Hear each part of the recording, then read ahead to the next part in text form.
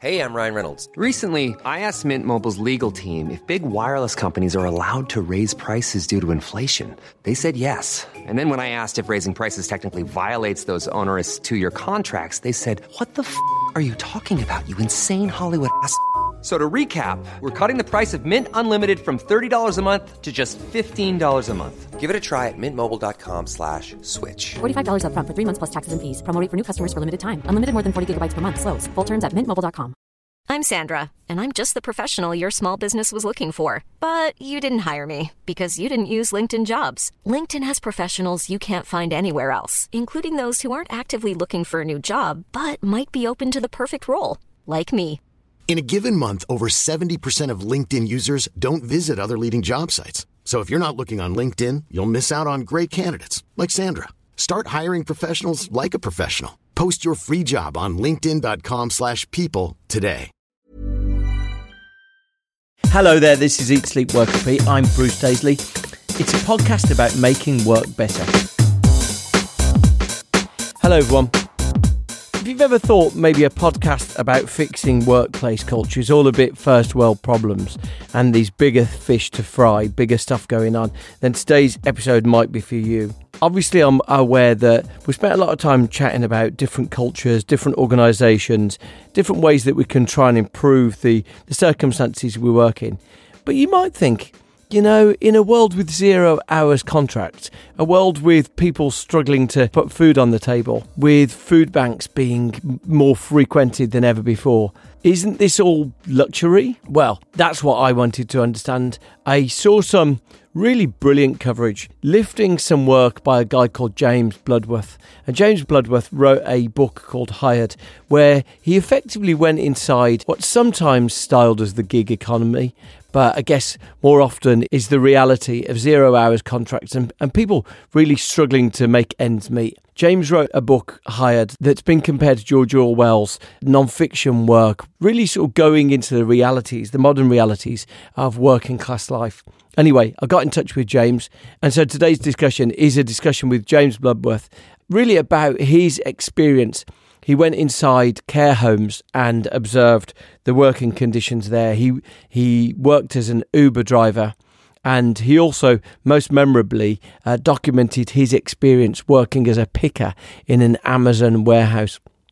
And I think the thing in the back of my mind was the description that Zeynep Ton said. Zeynep Ton was the professor who really talked a few episodes ago. She talked about the dignity, the quiet dignity of feeling like you're doing a good job, like you're acting in service of people in retail work, and how actually more than anything, people can go home at the end of the day feeling like, yeah, I made other people's lives better with the job I did today. Well, the thing that Zeynep Ton really emphatically says in her work is that companies can choose to be a bad jobs culture or a good jobs culture, but it's a choice. And I think the point she makes is that Mercadona, the Spanish firm, has a profit per worker which is 50% higher than its main competitor, Carrefour, or that some of the other firms she looked at, Quick Trip, makes more revenue per square foot compared to the category they're in, 50% more than the category they're in. So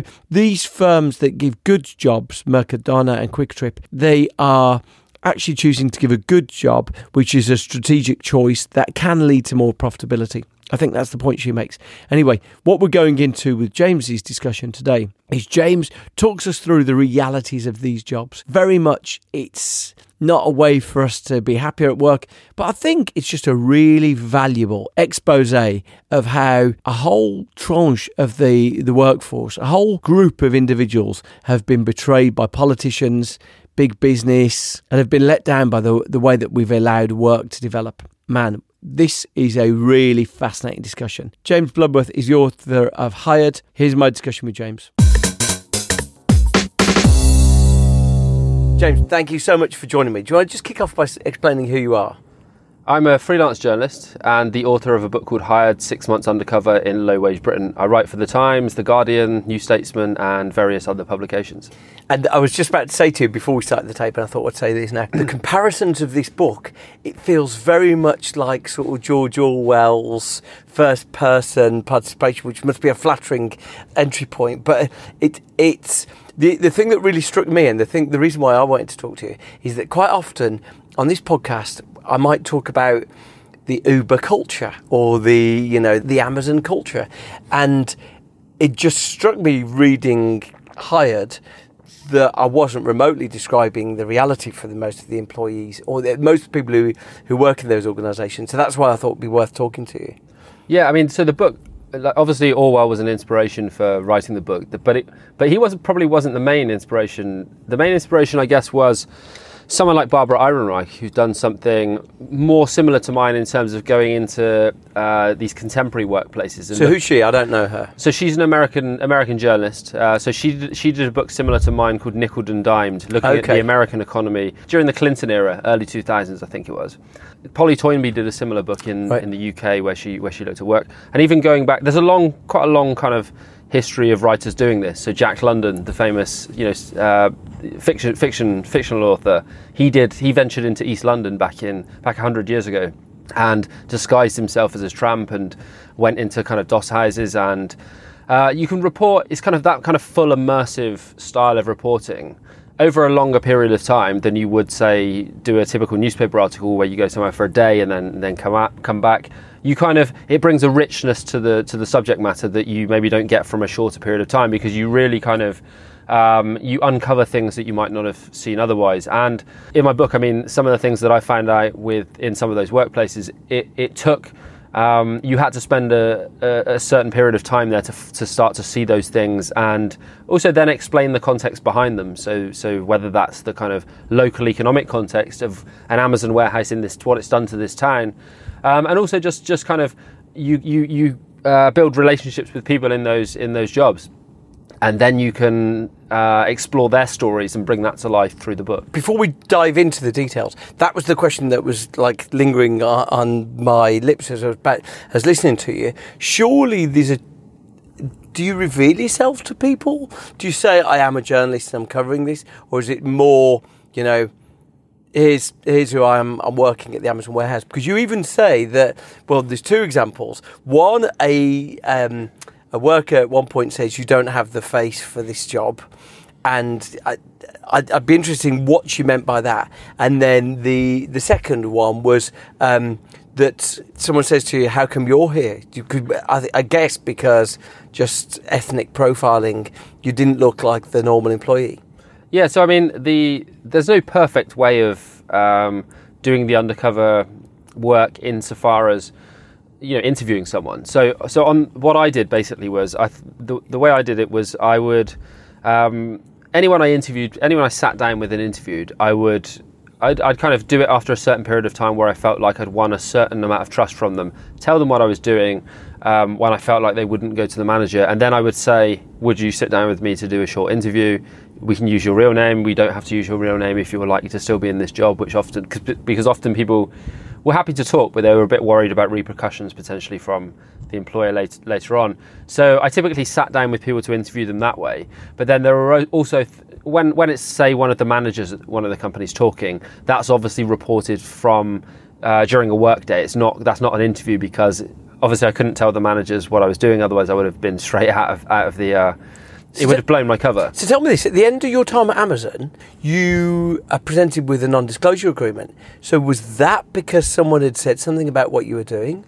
I don't think so, but I don't know. That's the thing. That's always going to be a mystery, really, because I was approaching the final week of when I was going to finish at Amazon anyway, and I left several days early because someone came and was trying to get me to sign a non-disclosure agreement. But just you? At that moment, it was just me, but I don't know whether previously they'd been to other people and asked them to as well. I don't know for sure, but it seemed slightly strange that someone was just coming to me with it, because I asked a friend and they hadn't had one to sign. And are you Googleable, or were you at that stage? I know you're definitely going to be discoverable now, but at that stage, would someone be able to find enough about you to say, hang on? Yes, they would, but at the same time, it's like from our perspective, it seems like in the sorts of jobs we do, I guess middle class, professional jobs, whatever you want to call it, you do tend to Google an applicant at some point when they apply for the job, often anyway. Whereas these jobs, that I did, particularly say in the warehouse, you have hundreds and hundreds of people being kind of this turnover of hundreds of people. And I would have been very surprised if they Googled me without being tipped off somehow. It just doesn't seem like they would do that. Yeah, it seems odd. Right, so let's paint the scene. So the Amazon warehouse that you found yourself working in, describe what it looked like first. So it was this huge kind of like sky blue coloured structure. Huge building. It looks slightly... Where is it? It's in Rugeley, which is a small 25,000 person town in the West Midlands, near to Cannock Chase, which most people will have heard of. It's amid the kind of countryside. It's this big, and Rugeley's a fairly small town. It's this huge kind of... From a distance, it looks like the colour of a swimming pool, but it's this long kind of... It looks kind of incongruent against this kind of backdrop of greenery, basically. And that's your Amazon warehouse. It's the size of 10 football pitches, so you get an idea of it's a very large building. Hang on, but does that mean 10 football pitches long, or like 3 wide? This is the thing. Amazon used to boast it was 700,000 square feet, the size of it. Okay. But they would boast all the time that it was the size of 10. I'm not sure why, but they'd have posters up saying this building is this big, as if this was some great achievement. And so your job, you get recruited. These pretty high turnover of staff, so bringing new people in is just a production line, I guess. And your job is to do what? So our job is to kind of touch on the turnover. We were all told on the first day that it's a temporary contract. After 9 months, you'll lose your job. Be under no illusions. They said this is a temporary job. They only keep 1 or 2 of the best performing staff on. The daily job. So what you do is you'd arrive at work, you'd clock in with a card, then you pick up this algorithmic kind of device, and what that would do is there's 4 floors in this huge warehouse, and the device would send you around the floors walking, pick up an item. Is it like a barcode scanner? Is that basically yes? Yeah. It does resemble that. You pick up an item off the shelves, put it in your basket, and you scan the item, and then as soon as you scanned it, like a timer starts, and before that timer runs down to the end, you have to get to the next item. Right. And you do this for 10.5 hours a day. And how long? Wow! And how long is the timer ticking? It varies. It's production targets, and it's based on this calculation Amazon have done. But to when I was working there, to meet the target, you had to run basically from. You couldn't make it, but just even through brisk walking, you had to run. But there was also a prohibition on running. So if you ran, you'd get a disciplinary, and if you didn't make your targets, you'd get a disciplinary as well. And you'd walk around over a course of a day. My average was about 10 miles a day. I'd walk, but you could walk anywhere between 7 and 15. The lowest was 7 because I wore like a Fitbit. Lowest was 7. The highest was 15 miles. Right. So that's quite a tiring job, and it's a lot of bending down and picking items off of these. So the shelves are very tall. You can pick them up off the top, and then you have to bend down a lot. So it's physically arduous on your lower back in particular. Right, but 10.5 hours is a long shift. Firstly, to do that. Yes, very long. Yes. And you describe at one point, you say, well, firstly, do you want to say who the average worker was? Yeah, so most of my co-workers in the warehouse were Eastern European, and most of those were Romanian. So there was only 2 or 3 English people, including myself, doing this job. Most of the others were from Eastern Europe. Many of them came to work on coaches from surrounding towns and cities, so from Wolverhampton, Birmingham, Walsall. They would come in, pay Amazon £5, I think it was, each leg of the journey, £5 each way. Right. And the coach would bring them into work each day to do this job, and then they'd be coached back out again. Right, okay. So at one point you describe a scene where there's a former newsagent, actually. It's sort of quite a sort of stark reminder of how, the economic downturn has affected some people. And you find yourself, I guess, talking to this guy who doesn't look like the sort of normal Eastern European workers, and you describe a scene where you almost, you make the conclusion in your head that he's got no chance, right? So what was that? What was that? Why did you conclude that? Well, he was an Indian guy who had run a kind of corner shop, and then that had been hit by the recession, and then he'd done a variety of kind of odd jobs, and then he ended up as an Amazon. He was the first person I made friends with when I kind of was working there, but he only lasted, I think, 2 or 3 days. So he was slightly overweight, and it was a real. I found I was quite fit and go to the gym and stuff, and I was struggling with I was told the first week I was the lowest 10% of production on the production of people in the targets. So I was the lowest 10% of everyone. And I thought I was doing quite well, and I was quite fast. I don't know how true that was. Again, that may have been something they told everyone to kind of buoy you on.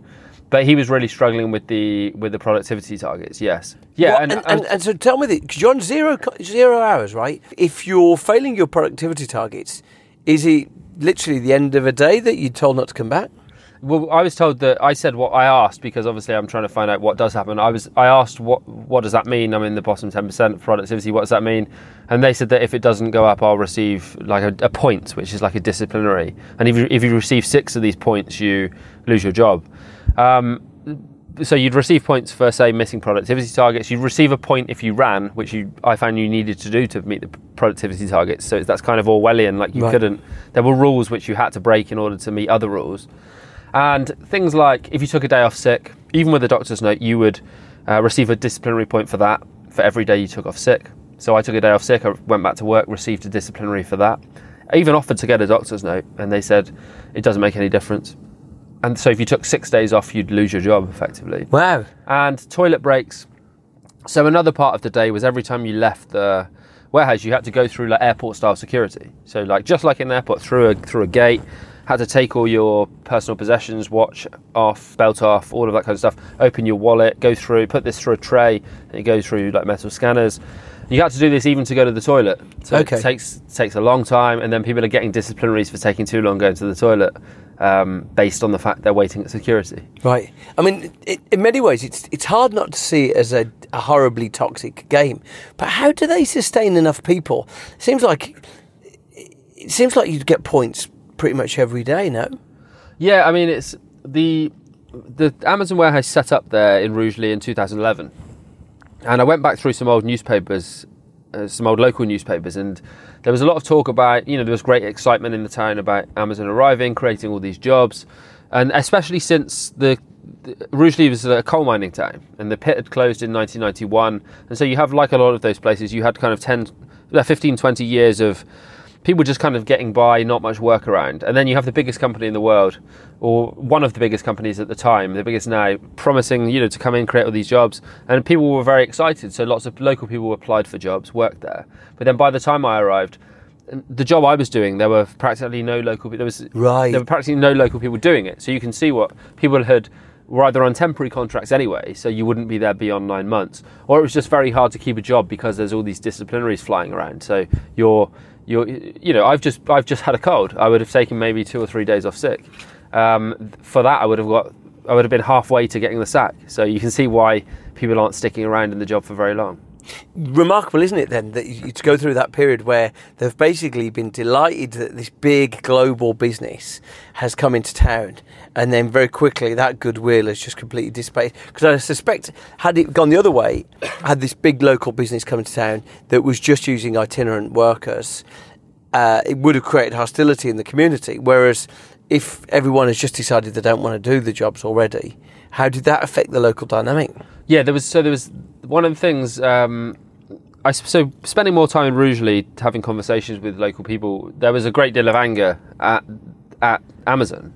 It was more directed at Amazon than it was the migrant workers themselves. Yeah, because almost everyone I spoke to either not necessarily had worked at Amazon themselves, but had someone in their family, like a son, a daughter, or niece, nephew, had worked there. And then they'd relayed those stories to someone else, and then the word of mouth, they kind of spread around. So there was quite a negative perception of Amazon in the local community, and then that was exacerbated by the fact that each morning and evening before certain shifts, you'd see coaches full of these kind of workers being bussed in through the town from elsewhere, from different countries, but also from different parts of this country, bussed in to do the work that local people felt that they didn't really want to do anymore, many of them, because it was so arduous. And that kind of, visually, that was quite striking. They have to bring people in from outside to do this work in my opinion, because of the way they were treating people in there. It seems strange because it seems, at the very nature, so completely unsustainable that, in essence, I chatted on a previous episode to a woman called Zainab Tan, and she was talking about retail jobs, and actually at the heart of a lot of retail jobs, there's a real dignity in people loving going to work and the dignity of just doing a job well.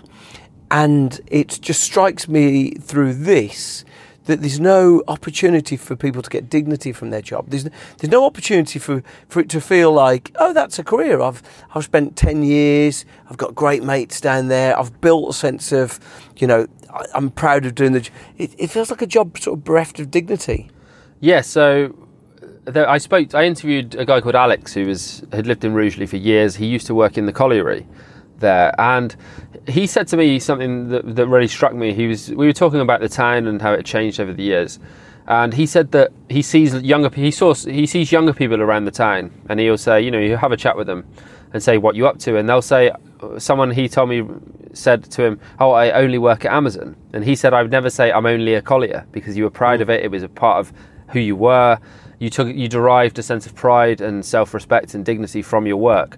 Whereas the people he would see who worked in Amazon, or not just Amazon, but Argos and Tesco, and other local employers, they would often say, I only work here, I only work there, and it was just a job, and it was the opposite of it wasn't just you didn't gain a sense of identity from it. It was you felt like your identity was kind of demeaned by the work you were being forced to do in some of these places, by the instability of it, by the fact you didn't know whether you were coming or going.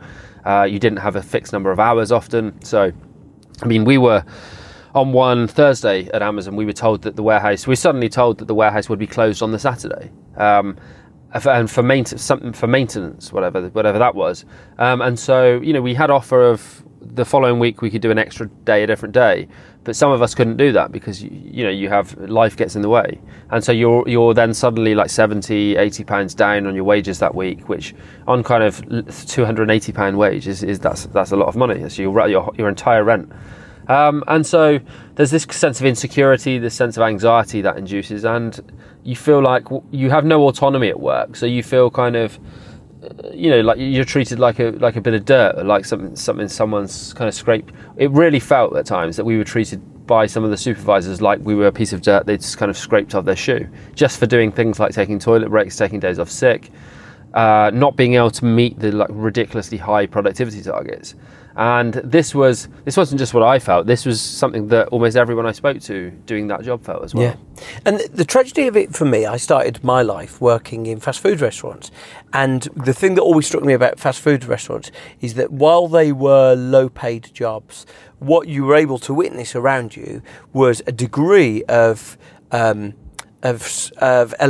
That people who were there and worked long shifts, they'd suddenly, they'd get promoted to manager, shift manager, but they had a career of sorts in the McDonald's system or the Burger King system. So albeit that it's hard not to be critical of such low-paid jobs. You could see people were improving themselves, but that seems to be absent from this. It seems to be this isn't a career. This is very much almost like a disposable use of labour.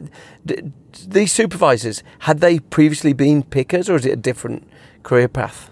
Yeah, well, I didn't meet any proper supervisors. I met line managers who'd one or two of them had started off picking years and years before, but it was really hard to see how you would make the transition from doing the job I did to any more senior role, because again it was constantly drummed into us that be under no illusions, as they said, it's a temporary job. You're losing your job after 9 months anyway, and the number of disciplinaries you just receive for. So this young woman I interviewed got the coach used to get one of the coaches, English young woman. She used to pick one of the coaches up in Cannock to come to the Amazon warehouse. The coach broke down one day, and so everyone was half an hour late, and they all got given disciplinary points. No, even though it's Amazon runs the coach, and you only need 6 of these, and you lose your job. So it's very hard to, and you take it off sick. That's another one. You take too long, considered to have taken too long taking your toilet break because there's a snarl up at security or something. That's 3. You only need 3 more, and you've lost your job over 9 months. I picked a couple up in just 3 weeks. And even just little things like you're given 30 minutes unpaid lunch break, and then 10 minutes break, 15 minutes break, morning and afternoon. Yeah, so you got half an hour lunch break, and then 10 minutes, 2 10-minute breaks, one morning and one afternoon. Yes, and it was in practice it was less than that, because the place is so huge that. I was on the top floor, the 4th floor. If you walk, by the time you've walked from one end of the warehouse, gone through security again, got to the canteen, it's typically you'd have about 15-20 minutes for lunch, and then 5 minutes for the 10-minute breaks, like 5 minutes in practice. Yeah, got it. So it's not even like you can do your job fast. You know, I guess the analogy of a postman. It's not like you could do your job fast and earn yourself a 15-minute, 20-minute break because your zapper in your hand it's cataloguing dead time as well, right? Yes, that's right. That's right. Idle time. Idle time, yeah. So it's not like you can dash around and be extra productive in the morning and earn yourself a cup of tea. No, I mean, I used to be a postman. And so we would, particularly on a Saturday, we would do that. So you go out earlier on a Saturday and finish earlier, but everyone would just be kind of racing around. And the customers don't mind because they like getting their mail like early. So we'd be kind of racing around. So you'd be home by 10 or 11 sometimes in the morning. Then you go back to bed for a couple of hours and you got your whole Saturday off. But no, you couldn't. Everything was really tightly controlled. And at Amazon, there was no room for initiative really. And you were constantly being admonished for either leaving your station, switching your device off slightly too early before lunch, like 10 seconds before the buzzer went for lunch or something, or for taking too long doing something like going to the toilet. Was there ever a sense that anyone felt like they were proud in doing a good job? I never actually met anyone who thought that. I'm sure there were, like, higher up. I'm sure there were managers who were well paid to do a good job and probably derive some pleasure in their work. But I honestly didn't meet anyone doing the job I did who felt like that. I mean, it's hard not to feel and to worry what impression it must create of the UK of these Romanian workers. Yeah, I mean, so some of it was the Romanian workers who, on several occasions, who compared what they were doing to me to slavery. And for me, I wouldn't say that because that seems quite extreme. But this is on several occasions, it was Romanians who said that to me, both in the book, and then I went back last year and interviewed some workers who were still there, who'd been there when I was there as well. And they compared it to, their words were compared it to modern slavery. And yeah, they said they said they felt like they were treated like slaves in the UK in that job, in that kind of job. And they felt like it was because they needed to do it for the money, because you'd earn kind of 3 times as much even doing that than you would in some of the jobs they were doing back in Romania.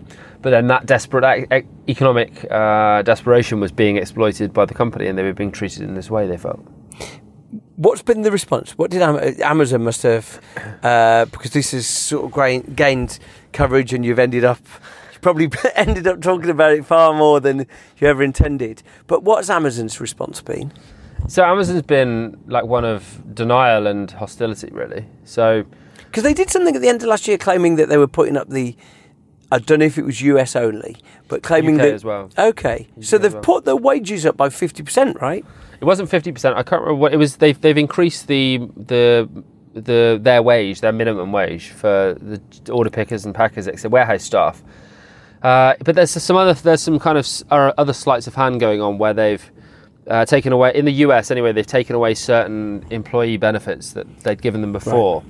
Right. But then again, they did this in response to huge pressure. So there was a big campaign on the part of the trade unions, on the part of Bernie Sanders. So I did some videos with him. And there was kind of quite a lot of pressure. It was growing on Amazon. And then it felt to me like they felt like they needed to act and do something to kind of reassure people, like ethical customers who are concerned about what was going on, that they actually treated their staff well. But in terms of the reaction, personally to me, they've either denied stuff that they've made no legal challenge to anything in the book because they can't, because it's all factual. But they've denied. Were you worried about that? Not really, because I was very careful about documenting everything, like videos, pictures, audio recordings. We had lawyers check the book thoroughly. But they've just they've said things like, which again is kind of Orwellian, like we've never had 0 hours never employed people on 0 hours contracts. Well, no, but they use agencies, and all the agencies employ people on 0 hours contracts. So it's meaningless. It's to say that they don't employ people on. Technically, that's true. Yeah. But all of the pickers and packers are employed by agencies, so it means nothing. They said that they don't operate this sickness policy of points, but then. They said this before I went in the warehouse, and it was still going on there. So I don't really believe a word they say, really. And it's just been denial and accusing me of sensationalizing things just for a book. Whereas, I mean, there are loads and loads of reports and there's a lot of stuff that's come out of different warehouses, which corroborates the stuff I've written about the Rugeley warehouse, which says the same thing going on. I mean, there's all kinds of different evidence as well. So there's been freedom of information requests been done on the number of ambulances being called to Amazon warehouses. What was that? What was the number? I can't remember. It was 600 over 3 years or something. I can't remember the exact figure, but it's hundreds of ambulances being called to the specific warehouses, which you see the figure and it's unusual. It seems unusually high. Like, why are all these ambulances being called to warehouses? But then you look at things like the sickness policy, and you see that similarly with Sports Direct in the Shirebrook warehouse, there you had people afraid to take time off sick, and then they end up hospitalised because they become very ill at work. And yeah, this is similarly when I didn't see it happen, but I found a bottle of urine on the shelf in the Amazon warehouse, and you say, why is that happening? It's because people, once you realise what the policies there are, is people were afraid to go to the toilet because they worried they'd get a disciplinary, so that they felt that they have to do it in like a bottle and try and hide it somewhere. Did you set out with like a political? I got the sense through at the back of the book that you'd changed your take on a few things. You changed your take on migration a bit. Seemed to be one of the takes. Yeah, so I mean, I didn't set out to write the book from. I set out from a political perspective in that I was very sceptical of like the employment figures when people talked about record number of people in work. The economy was well on the road to recovery. I was very sceptical of some of those claims because you have people working on 0 hours contracts. They have a few hours work a week. That's to me is not enough to say they're employed. That's if you work 1 hour a week, you may be off the unemployment rolls. But is this to say that you've got a satisfying, fulfilling job where you earn enough to live on? Probably not. But I never had any agenda against specific companies. I didn't set out to. I just ended up at Amazon by accident. So I was originally going to go to Leeds first of all to look for a job there. But I just ended up looking. I'll look in the Midlands first. And then the Rugeley warehouse were Transline, the agency, was advertising all of these picker jobs. So I thought, that's I'll try and get a job doing that. I had no idea I really didn't know anything about Amazon beyond using it to order things. That was kind of it. More with my discussion with James after this. Hiring for your small business? If you're not looking for professionals on LinkedIn, you're looking in the wrong place. That's like looking for your car keys in a fish tank. LinkedIn helps you hire professionals you can't find anywhere else, even those who aren't actively searching for a new job but might be open to the perfect role. In a given month, over 70% of LinkedIn users don't even visit other leading job sites. So start looking in the right place. With LinkedIn, you can hire professionals like a professional. Post your free job on linkedin.com/people today. There's never been a faster or easier way to start your weight loss journey than with PlushCare. PlushCare accepts most insurance plans and gives you online access to board-certified physicians who can prescribe FDA-approved weight loss medications like Wegovy and Zepbound for those who qualify. Take charge of your health and speak with a board-certified physician about a weight loss plan that's right for you. Get started today at plushcare.com/weight loss. That's plushcare.com/weight loss. plushcare.com/weight loss. Planning for your next trip? Elevate your travel style with Quince. Quince has all the jet-setting essentials you'll want for your next getaway, like European linen, premium luggage options, buttery soft Italian leather bags, and so much more. And is all priced at 50 to 80% less than similar brands. Plus, Quince only works with factories that use safe and ethical manufacturing practices. Pack your bags with high-quality essentials you'll be wearing for vacations to come with Quince. Go to quince.com/pack for free shipping and 365-day returns.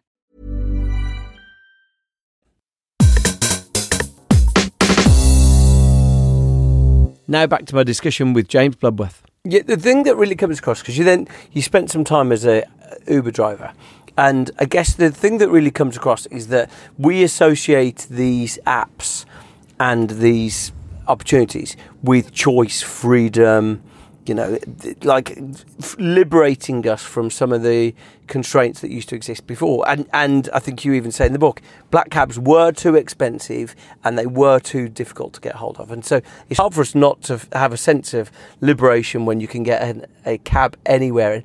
But the sense of the people at the receiving end of the technology are powerless. So, in your Uber experience, being forced into disagreeable customer encounters in an Uber pool, or being, feeling like you're risking a warning by turning down jobs in the main Uber experience. Yeah, so there's two different things, I guess, with say Uber, for example. I like the technology. I think it's great. I like the fact that it makes sense that you can use an app on your cell phone to link up with someone. You need transport, someone else can provide transport, and you link up directly. But then it's misleading to think then that for that to happen, you then need to deprive the people driving the car of any rights. It's kind of a non sequitur, this argument that's been kind of widely accepted to some extent, where flexibility and freedom entails the loss of all of these workers' rights. So, for something that's very kind of, you don't really have a great deal of flexibility and freedom as an Uber driver. You have freedom and flexibility insofar as you don't have to turn your phone on if you don't want to work. You can just keep your phone turned off. But that's just the freedom to not earn any money, which is what do you mean by that then? So why is it just start pushing you things as soon as your phone's turned on? Not your phone, but the app. Yeah. So you log onto the app. Right. Yeah. But that's like saying you have the freedom not to work, which is like no one, unless you have a lot of wealth, really has that freedom. Yeah. But as soon as you turn on the app to work, you can't pick and choose what jobs you do. Uber told us this, that those were the words they use. You can't pick and choose what jobs you do, whatever we send you. If you're on the app, it signals that you're ready to work. That isn't self-employment. You're told what you can talk about with the passengers in the back of your car even. So you're not allowed to talk about politics, religion or sport. Right. You were told this. That's almost what every cab driver talks about, right? Yeah. But it's that's not self-employment, being told what you can talk about with supposedly your customer. Yeah. The rating system of 1 to 5 stars, if your rating drops below 4.7 stars, you're called into the office and potentially deactivated and banned from using the app. Again, that's not self-employment. And all in all, it felt like the person in the back of your car wasn't your customer, which it was Uber's customer. So on the one hand, you didn't have much of the autonomy they'd actually promised you. It felt like you were tightly controlled by Uber, and yet you'd lost your holiday pay, your sick pay, your right to a minimum wage. So, and you were only earning I only earned around £8 after expenses had been taken out. So for all this, it was a low-paid job with none of the safeguards that you even got at companies like Amazon. At least there, you did have still a right to kind of annual leave if you worked there long enough. Whereas with Uber, you didn't have any of that. Because to contrast the two, it seemed like there were moments of levity in the Uber job. At least you enjoyed the lottery of random people getting in, and occasionally there'd be a joyful encounter. Occasionally, whereas in essence, that sounds like a job where you could have got that dignity from doing a good job, if it didn't feel like you were just being crushed as a margin. Yeah. So the United Private Hire Drivers Union is an offshoot of the kind of Independent Workers Union of Great Britain. So they're the people who've been taking Uber through the courts to win certain workers' rights, and they've made Jason Moyer-Lee is the head of the IWGB. He makes a very good case for the technology, and for Uber drivers, we're not kind of, and I'm really with them on this. It's the technology is good. Uber could be good for both customers and for drivers. Uber at the moment is taking a 25%, I think it's 20% actually, cut from every fee you take. Yeah, 35 on Pool you said, wasn't it? Yeah, 30% on Uber Pool, or as they call it, Uber Poor. The drivers call it that. You have this great technology which can link up people who need transport and people who can provide it. The problem is you have this middleman in the form of Uber pretending to be kind of a tech company when it's really a cab company, so avoiding its responsibility and offloading business risk onto the drivers and onto the taxpayer. Same with some of the courier companies. So just to kind of round out this point. Why the taxpayer? Yeah, so let's say, I interviewed some bicycle couriers in my book, and they are in the same boat as Uber drivers. They're classed as self-employed contractors, no minimum wage, no holiday pay, no sick pay. Now, this job is very physically demanding. You're cycling around all day on a bike. Sometimes some of the people carry really heavy things on the back of the bike. One guy was carrying a mattress. You have these huge bikes, and you carry things like mattresses, big parcels, and it's very, very physically demanding. And so you pick up injuries. You tend to pick up injuries. This guy injured ligaments in his arm. And so in a traditional job, you'd get some sick pay at least, or you'd be able to take some of your annual leave if you had to. and the company would kind of pick up the tab for your time off. Because he's classed as a self-employed contractor, he had to go onto housing benefit because he couldn't afford to pay his rent. So he had to just drop out of the labour market entirely, and therefore the taxpayer picks up the tab as well. So you've got the risk has been offloaded onto the workers as well. So when you're driving around in your Uber as a cab driver, you're not receiving any kind of flat wage. You're burning your own petrol. You're using your time, which is your money. And Uber, and then when someone gets in the car, you're paid on a piece rate, just like back in 100 years ago, before employment moved towards more of an hourly wage. It's all done on a piece rate. So you've gone kind of back in time to that kind of work. And piece rates was always something trade unions campaigned against because of the sheer insecurity of it.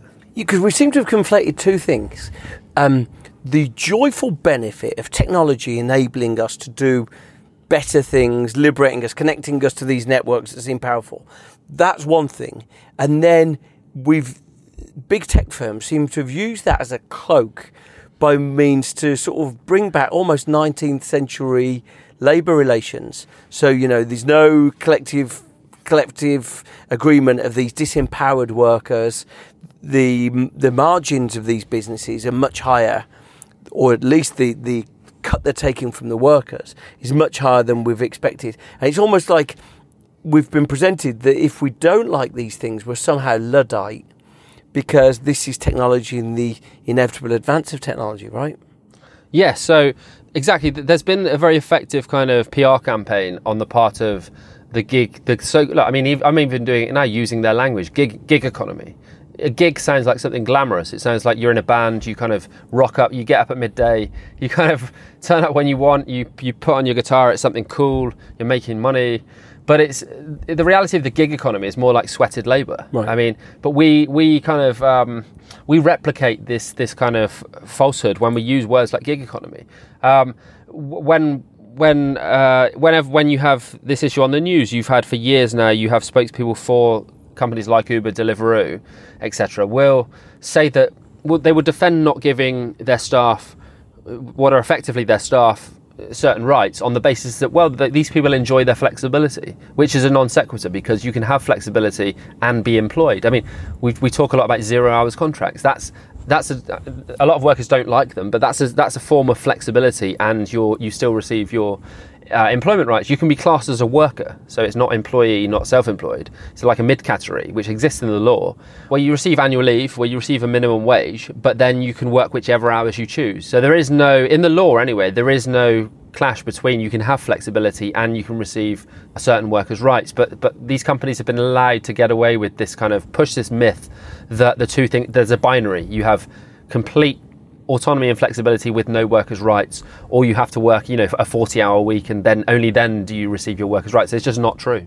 In countries like France, where they're much more protective of workers' rights, is there a difference in the way that Amazon have warehouses in France? How do Uber drivers get treated in France? Do you know those things? Uber drivers, I don't know particularly France, but there's Uber has in particular has struggled in some European countries a lot more. So I've just come back from Oslo yesterday, and Uber's I think it's been effectively banned there, I was told. From Italy as well, you said, was banned. Yes, there's several countries where it's been banned from. Barcelona, it's been banned from as well. I mean, I'm not... It was effectively banned from London, but it didn't have its license rescinded, so it appealed and won by Sadiq Khan. But I'm not really in favour of banning the company. I think you just have to enforce the law. So the law says that if you're controlled in this way, you're not... The courts have ruled this twice already anyway. And Uber has one more appeal, and I imagine it will lose that if it's lost the other cases. And if it loses this appeal, then it will have to start paying drivers minimum wage and annual leave at least. So there's no need to try and ban the company. The technology is good. We just need to make sure we enforce employment law. That's what the unions are calling for as well. We just need to enforce employment law. It all exists already. It's just regulation hasn't caught up. Politicians and regulators haven't caught up. They've kind of bought into a lot of this rhetoric from these euphemisms around flexibility, autonomy, and they've kind of taken their eye off the ball, perhaps also because of Brexit, which has been everything's focused on Brexit. And just to one final point, with Amazon, both Amazon and Uber, I mean, so in 2016, when I went kind of out into this world of casual employment, the language is really interesting. So people say about the Amazon warehouse, oh, it sounds so Orwellian. Some of the language that was used in Amazon and the gig economy generally was could accurately be called Orwellian. So we weren't allowed to call the Amazon warehouse a warehouse; it was a fulfillment center. If you lost your job, you weren't fired or sacked; you were released. Or as we used to joke amongst ourselves, you'd actually been promoted to a customer. In another job, you weren't given a pay slip; you were given an invoice, right? Like, it's deliberately obfuscation. You're given an invoice, yeah. All of this kind of stuff. And then when I went to work for Uber, you were told all this stuff. There were all these euphemisms like, flexibility, autonomy. These slogans, if the wheels aren't turning, you aren't earning, and all this kind of horrible kind of just this kind of silly kind of trying to make exploitation basically look fun and groovy and whatnot. And at Amazon, there were cardboard cutouts of human-like figures with speech bubbles coming out of their heads saying, "We love coming to work. We miss it when we're not here." And the only time I've ever seen that before is in a communist country where you have some like people on the billboards with speech bubbles coming out saying, "We love the kind of dear leader." It's weird, but it's also you can see once you see that, you realise there are certain interests at play. Everyone's not on the same side in this. There are certain interests at play, and the company's trying to blur the distinction between exploitation and decent work. You weren't even allowed to call each other bosses and workers in Amazon. We're all associates. So they said Jeff Bezos is an associate, and so are you. We're all one big happy family here. And that was exactly what I was told on the very first day of the job. And Jeff Bezos, we earned £26 over one morning. Jeff Bezos' share price went up by several million pounds during the same period of time. So, if you want to call us all associates, fine. But there's a huge difference between the lived reality of the different people. Thank you, man. Thank you for having me on. It's been very interesting. Appreciate that. Thank you so much. Thank you so much to James. Fascinating discussion, and it's no surprise that people like Bernie Sanders have got in touch with him and used him for videos for Bernie's campaign. He's really been picked up by people around the world, trying to show that it's very much a choice that these organisations like Amazon and Uber are making. And it's a choice, as he says, where effectively we're sort of conflating two things. We're conflating the novelty and the beauty of innovation with the notion that somehow that needs to be attached to treating people badly. And clearly they just don't have to be associated with each other. Hope you enjoyed that episode. All of the episodes are up on the website, and you can find that at eatsleepworkrepeat.fm. You can sign up to our mailing list at that same address too. And I always welcome people hitting me up and contacting me on LinkedIn. If you love this, you may well love the book. The book, The Joy of Work, is the best-selling business book of 2019 and coming to the US in 2020. So if you're enjoying this, please check out the book. See you next time.